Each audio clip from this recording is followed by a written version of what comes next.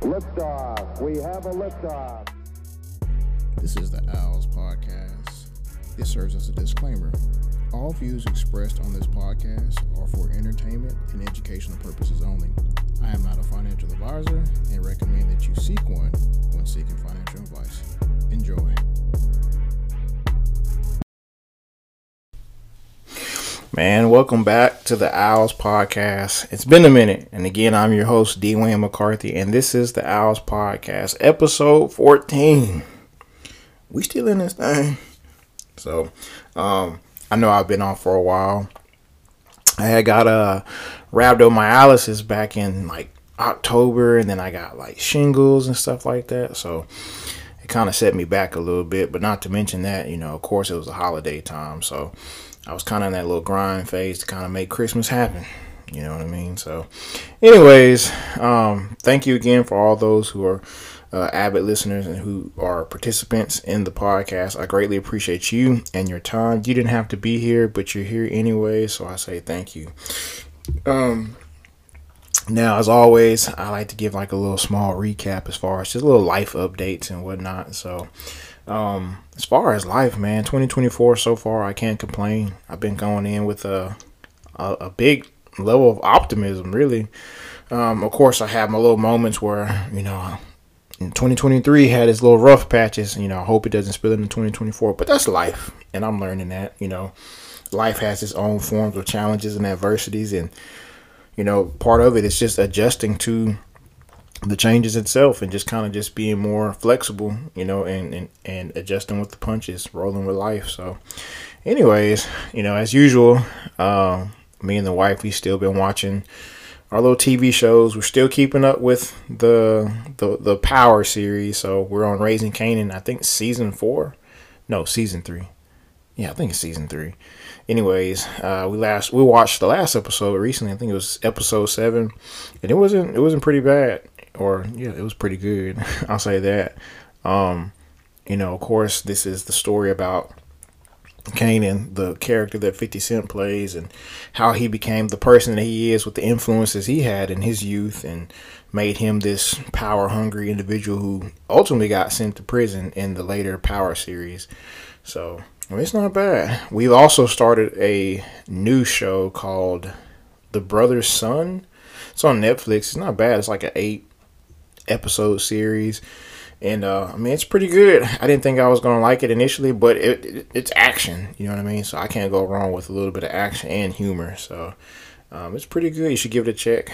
Check it out on Netflix. So, anyways, with no further ado, let's jump into the podcast. Let's begin with market talk. All right. So, last year in 2023, the indices finished, pretty strong, relatively strong. We had, the S&P 500 finished with roughly 27, it might have been 23%. It might have been 23%. The Dow finished about just as high, but the NASDAQ, that joker was between 48 and 54%. It just had a complete U-turn from the 2020 lows, and it just went straight up from there.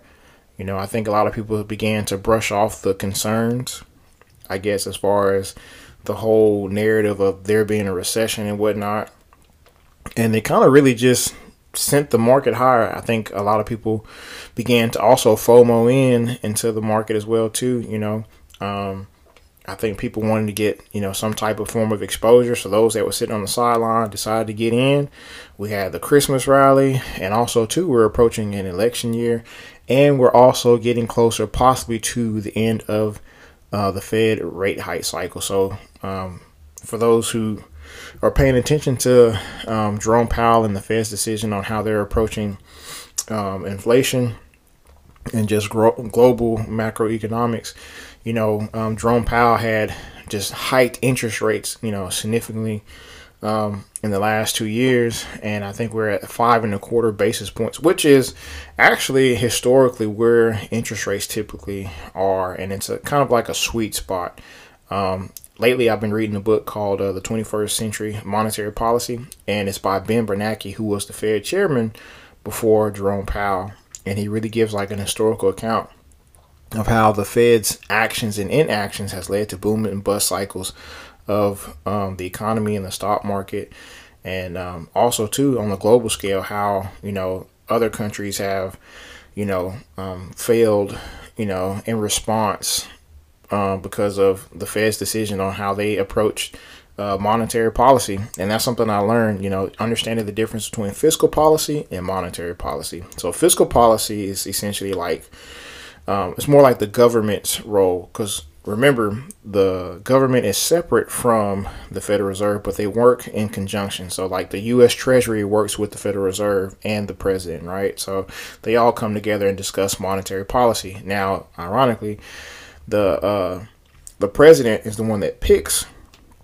the president of the Federal Reserve. So anyways, he does so because he's trying to have some pull on how monetary policy works. So monetary policy is more so the influence of interest rates, reserve banknotes, so these things are like tools that the Fed uses to get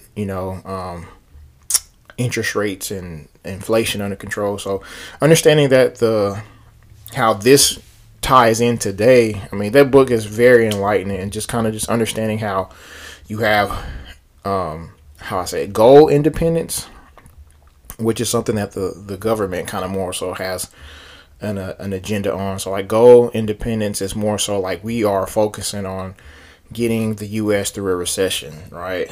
But like I guess like goal dependence is a little bit different, and it's like more so like how the Fed operates using certain tools. I could be saying that I guess reverse, but anyways, the Fed and the U.S. Treasury work in conjunction on addressing how to combat inflation, to maximize employment and economic stability. So the book is really enlightening. Again, it's the 21st Century of Monetary Policy by Ben Bernanke. So anyways, so the last rate hike, I believe, was like, I think it was in November or so, and Jerome Powell has just kept interest rates where they've been for the last few months. So he's not trying to raise interest rates unless the economic data shows so.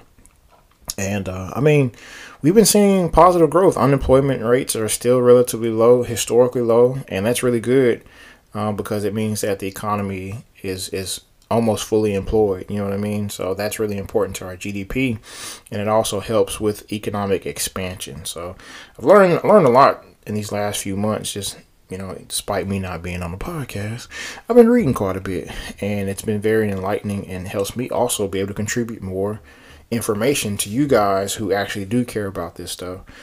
So, but Jerome Powell is keeping interest rates higher for longer for the time being. But mind you, if you've tuned into prior podcasts, we talked about the importance of the stock almanac and how it talks about historically how the presidential cycle plays a big role in how monetary policy works. So again, monetary policy is the influence of when it comes down to interest rates. You have economic stability, you have maximum employment. These are the roles of the Fed. So when going into an election cycle, as we are going into now, and as we know that the Democrats haven't really pushed any other candidate outside of Joe Biden, President Joe Biden, and of course the GOP is championing former President Donald Trump. So with that being said, we're probably going to see more than likely a rematch. Nikki Haley is still in the race. She hasn't endorsed Trump just yet at the time of this podcast, time of this recording, but it's looking that way. And I think she kind of shot herself in the foot. She said some controversial things that really probably are going to impact her campaign, her likelihoods for winning New Hampshire. So, I mean, the GOP has Trump. That's the best way to put it. So, anyways, right now going into this election year, we're looking at possibly the first rate cut sometime between March, which is the end of the first quarter, right? So remember in the prior podcast, we talked about there's every 3 months make up 1 quarter, right? So there's 4 quarters in a year, 12 months in a year, right? So every 3 quarters there, so every 3 months there's a quarter. So we're looking at possibly the first rate cut in March. Now, again, in prior podcasts, we talked about how important these rate cuts are, right? So this essentially means that money is a little bit more cheaper, right? So when you go to the bank, you're looking for a loan. When they cut the interest rates, you don't have to pay as much, right? So going into the election year, this is important for the current incumbent party sitting in, like, hey, to psychologically make you feel better as a citizen, as a U.S. resident. We want to make sure that you feel like your money is in your pocket, right? So you have President Joe Biden pulling up all the stops right now. He's trying to forgive all these student loan debts because he's trying to, champion himself off of what he initially came in on, right? A lot of voters had put him in office because of the idea that he can make real change, especially for people like myself who own student debt, right? It'll be nice to have it forgiven, despite what many would say. I think it would help, particularly people who are of minority. And I mean, not just minorities, anybody. If you have debt, I mean, to have it forgiven will help. But however, though, there is another side to it, though, because we also are at a historical high for U.S. deficit, as far as we're $34 trillion in debt right now. And part of this is the byproduct of the government using subsidies, right? So remember we talked about fiscal policy earlier, right? So when the government does some type of incentive or like government programs or anything like that, such as student loan forgiveness, these are things that contribute to the debt. When they also give money to fund wars, this also contributes to debt, the fiscal policy. So again, I learned this in the 21st century monetary policy of how important, the president utilizes his power, right? So this contributes to inflation. So again, the goal of the Fed is to get inflation down to 2%, roughly at 3.5%, maybe. I think a little bit more, like 3.6 or so. But we're trying to get down to 2%. So it being an election year, I can see that we may go ahead and start cutting interest rates at the end of the first quarter, which is going to stimulate the economy, which means that we get more money in our pockets. So, this is just change overall to the next point of as far as just the sentiment in the market. We went from this bearish mindset, how the economy was about to enter a recession, and many still argue that we are still going into a recession. It's just because of the presidential cycle. It's just kind of delaying the likelihood we will go into one. But also too, though, the data is showing, though, that we are nowhere near a recession at the time. So I know that last year you kind of heard me, with the narrative that it was a bearish economy, that we were looking at a recession possibly, that, we had credit card debt at all-time highs. Like I said, we were at $31 trillion in debt at one time. So now, the debt is still growing. You know what I mean? So the issue that we suffer from as Americans is that we prolong the inevitable, which is at some point in time we're going to have to address this growing amount of debt that we're in. So we went from this bearish sentiment on the outlook of the economy to this bullish sentiment now in 2024 that the economy is going to do well. And like I said, the data shows that we are doing fairly well. So we'll see. We saw back in Q4, consumer spending was at all-time highs. And also, too, now that the government is getting rid of the subsidies of people staying at home doing nothing and getting paid for nothing, well, with higher interest rates, if you think about it, it's forced people back into the labor market, which is good, because that's also contributing to GDP, gross domestic product, right? So that's a big thing for us because it's showing that we're growing as an economy. And one thing I learned within the 21st century book was that, as far as what led to the 1990s just thriving the way it did under Alan Greenspan, was that technology was this big push for the economy to grow.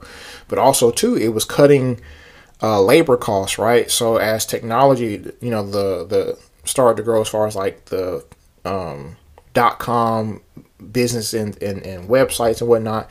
If you think about it, the reason why it did so well is because it was generating income without the labor overhead, without the labor costs, right? So that was key to the 1990s growing, was that inflation was low, you had interest rates low, and then also too you had companies actually producing money. Now there's an argument that there weren't too many good companies producing, like, you know, website companies that were producing, but I mean the economy was growing because everybody was, you know, speculative and putting their money towards you know, website businesses. So the overhead was low. So if you think about it, for an example, like General Motors, you know, they have a lot of labor overhead, you know what I mean? So they have the mechanics, they have machines, they have bodies, they have, you know, the assembly lines, right? So you have all these people who are laborers and they cost money, right? So if the machines go down, you need mechanics to you know, fix them. If the mechanics go down, you need to replace the mechanics, you know what I mean?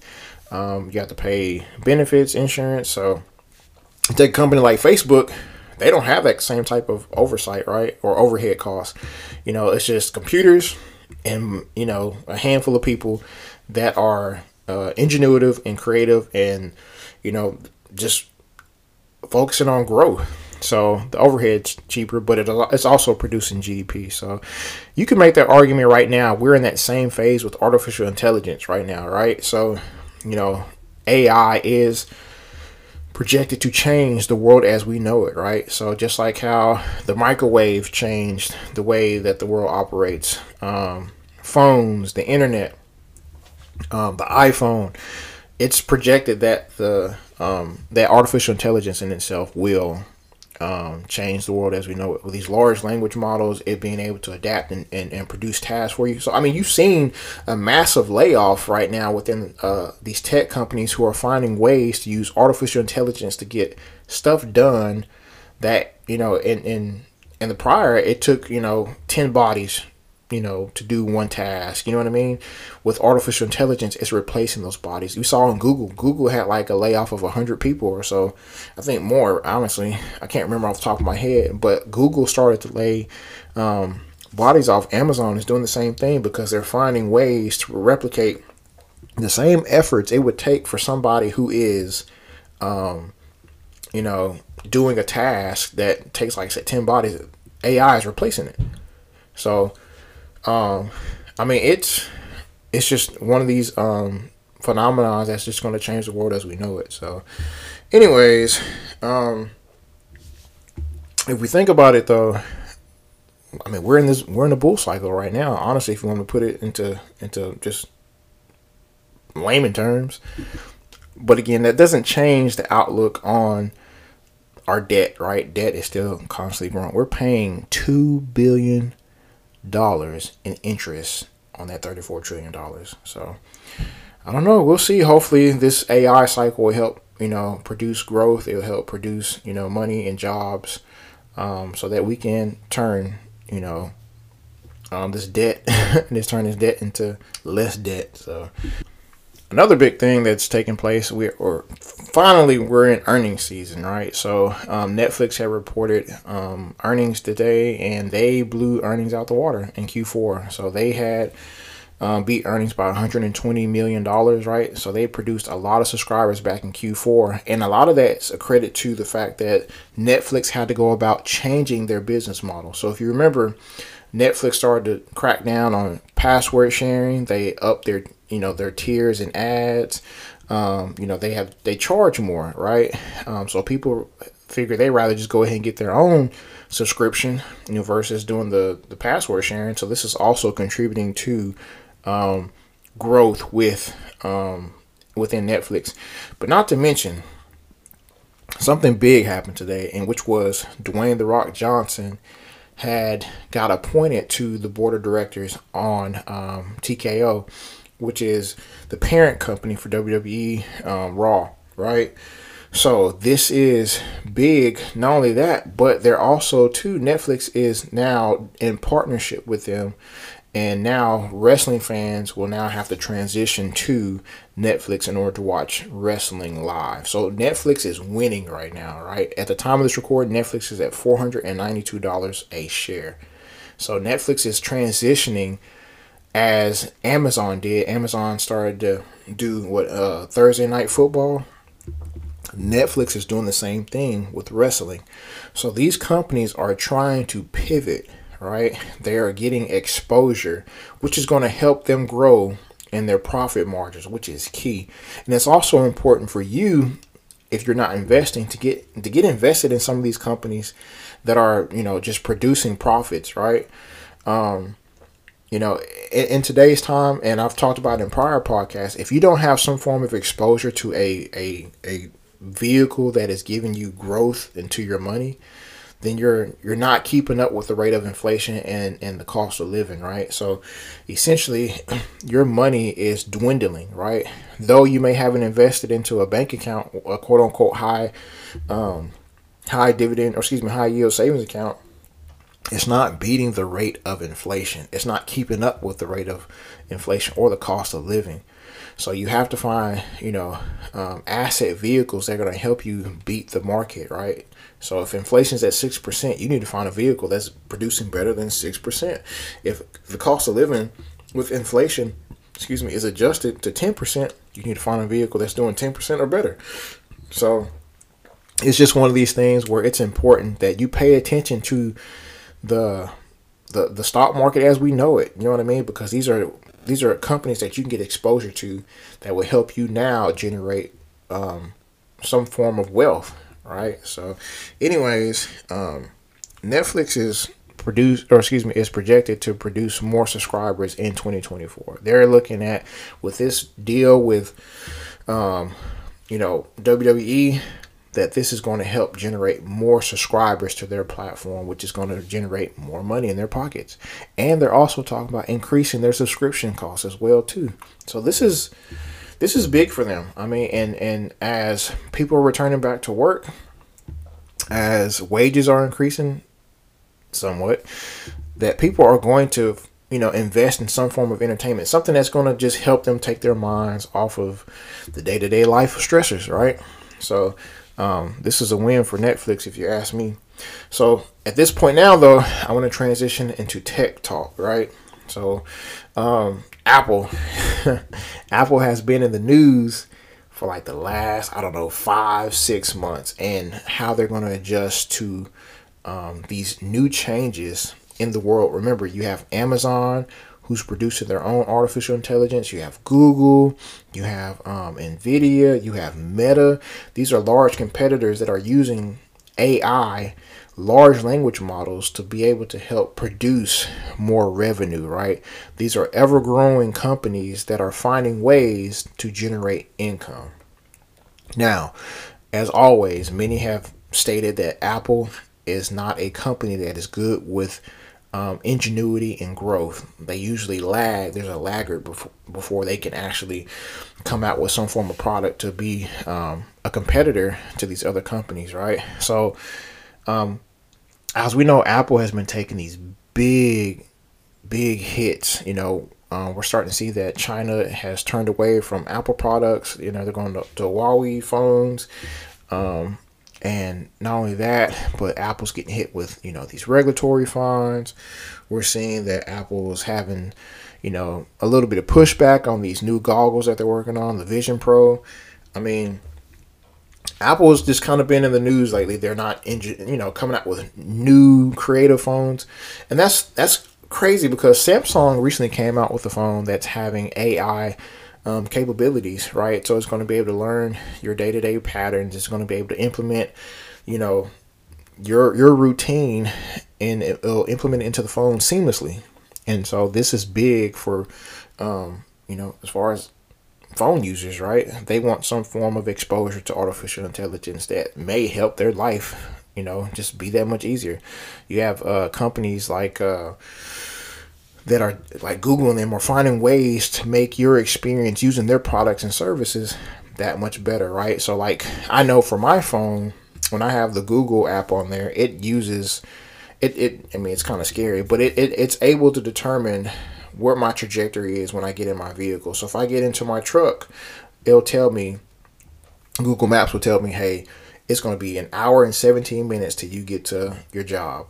Or it's going to be 15 minutes before you get home. Or it's going to be 12 minutes to your parents' house. And it's crazy because it's picking up on your cues. And it's able to tell where you're going based on how often you travel certain routes.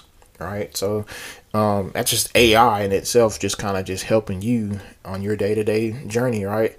So it's pretty cool. But also, too, Amazon is using AI to help learn what your interests are, right? When you purchase products and services from them, it's helping shape whatever you like, and it's really pretty much selling it back to you. So, and as well as Amazon Prime, you know what I mean? Like whatever you watching, it's catering whatever you watch back to you based off of your preferences and what your criteria and what you watch. So, artificial intelligence is projected to be, if not the equivalent to the internet, like the printing press. It's supposed to be big. So, but with Apple hasn't seen much, or we haven't heard much as far as like of artificial talk from Apple, right? So a lot of people are really anticipating Apple to be able to vocalize as far as what their intentions are to get into the race with artificial intelligence. But not only that, Apple recently debuted their Vision Pro goggles, right? It's supposed to be a competitor to the different headsets out there, like by Sony, Meta with their Meta Quest, so these are supposed to be a competitor in that lane. Now, ironically, their competitors are competing back. They're not developing apps to be compatible with Apple's Vision Pro, right? And which makes sense because we're trying to compete in the same lane that you are, and vice versa. You know what I mean? So they have to be, to take some type of like profit margins from them, or like a demographic away from them, right? So these companies are not looking to play fair. So these are companies look like Google, Netflix, Spotify, Meta, Roku, TikTok, Snapchat. These are companies that are not looking to make apps to go on the Vision Pro app store for them. So this is big because this is also, we all use these apps on a day-to-day basis on our Apple phones, right? So this is going to be big for those who decide to purchase Vision Pro. I mean, they expensive, $3,500 for a headset, right? But in some form or fashion, I'm pretty sure there's going to be more people that will inherently buy them, because it's just, if you're an Apple user, you want the full experience, you want that exposure, right? But anyway, speaking of exposure, I mean, there's a high demand for them. Don't get me wrong, and they sold out the pre-orders. I mean, the pre-orders are already sold out. And so, I mean, that's a good sign that there is demand, but I mean, I don't know. Meta's got half the price, if not like 3/4 of the price, cut as far as what Apple's charging for their Vision Pro. Their Meta Quest is like, I don't know, $900, $800.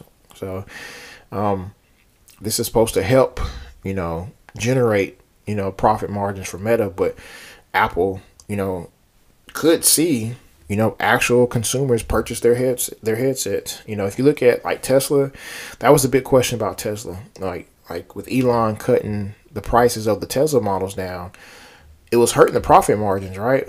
And not only that, but it costs a lot to produce some of these batteries, some of these chips that go into some of these Tesla models and whatnot. So many people had questioned that, as far as Elon's whole, cut the prices on these models, like how that's going to affect their profit margins in the end. In the end, it may work. I mean, it may not be a big factor in the end, but I don't think Elon cares about money no more. I think he just more so cares about the whole space of just ingenuity, creation, and planting his stamp in history. He doesn't come off as an individual who's looking to make money anymore. I mean, I think when you're at a certain place in life, money doesn't become a moving factor. You know what I mean? It doesn't motivate you as much. But, I think if you're a man, and this is just me speaking as a man, I can see at some point money is not a factor, but legacy is.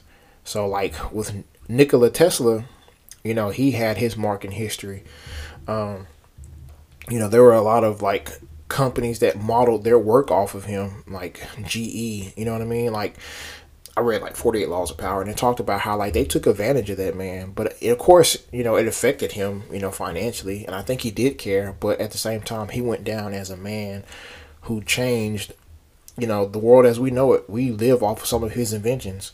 So Elon doesn't strike me as someone who really cares about money at this point. I think he more so just cares about the legacy at this point. So, anyways, back to Apple. I think Apple is in a very peculiar spot, but I don't think it's the end of Apple by no means. I think Apple's still a very successful company. They still have positive profit margin, even though that their iPhone sales have been dropping these last 3 quarters. I don't think I don't think it means it's the demise of Apple. As you know, if you go look at their 10Qs, I mean, you can see in their 10Ks, you can see how they generate revenue. You know what I mean? But I do think regulators, like, policymakers, are starting to kind of like address that Apple and some of these other tech companies do have a monopoly. I think regulators are going to start going after them. How like Google and Apple do business together. I think the regulators are going to kind of break that up, but it may or may not be a blow. We'll see.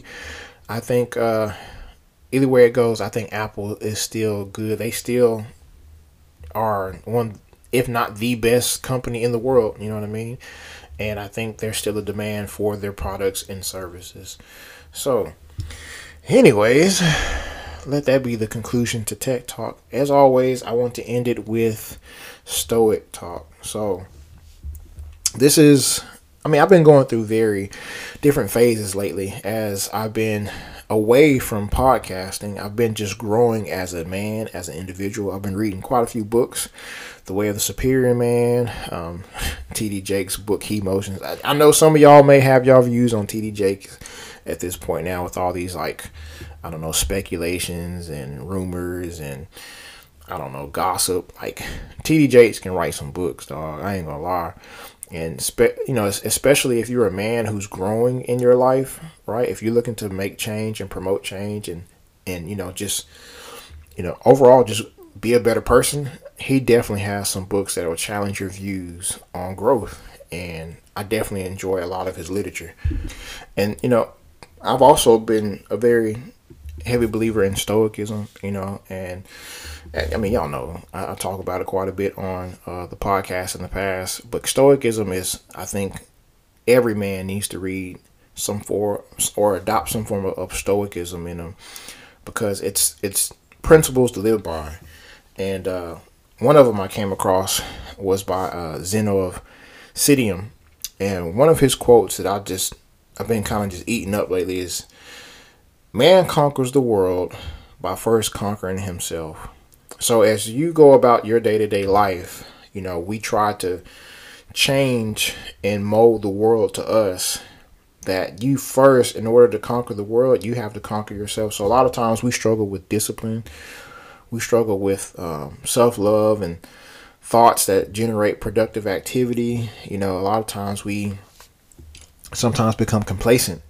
And complacency can be one of the biggest, killers to growth, right? Because we always think that we have tomorrow, right? Now, tomorrow is never promised, but what we can do is tackle day-to-day tasks bit by bit, right? How do you eat an elephant? One bite at a time.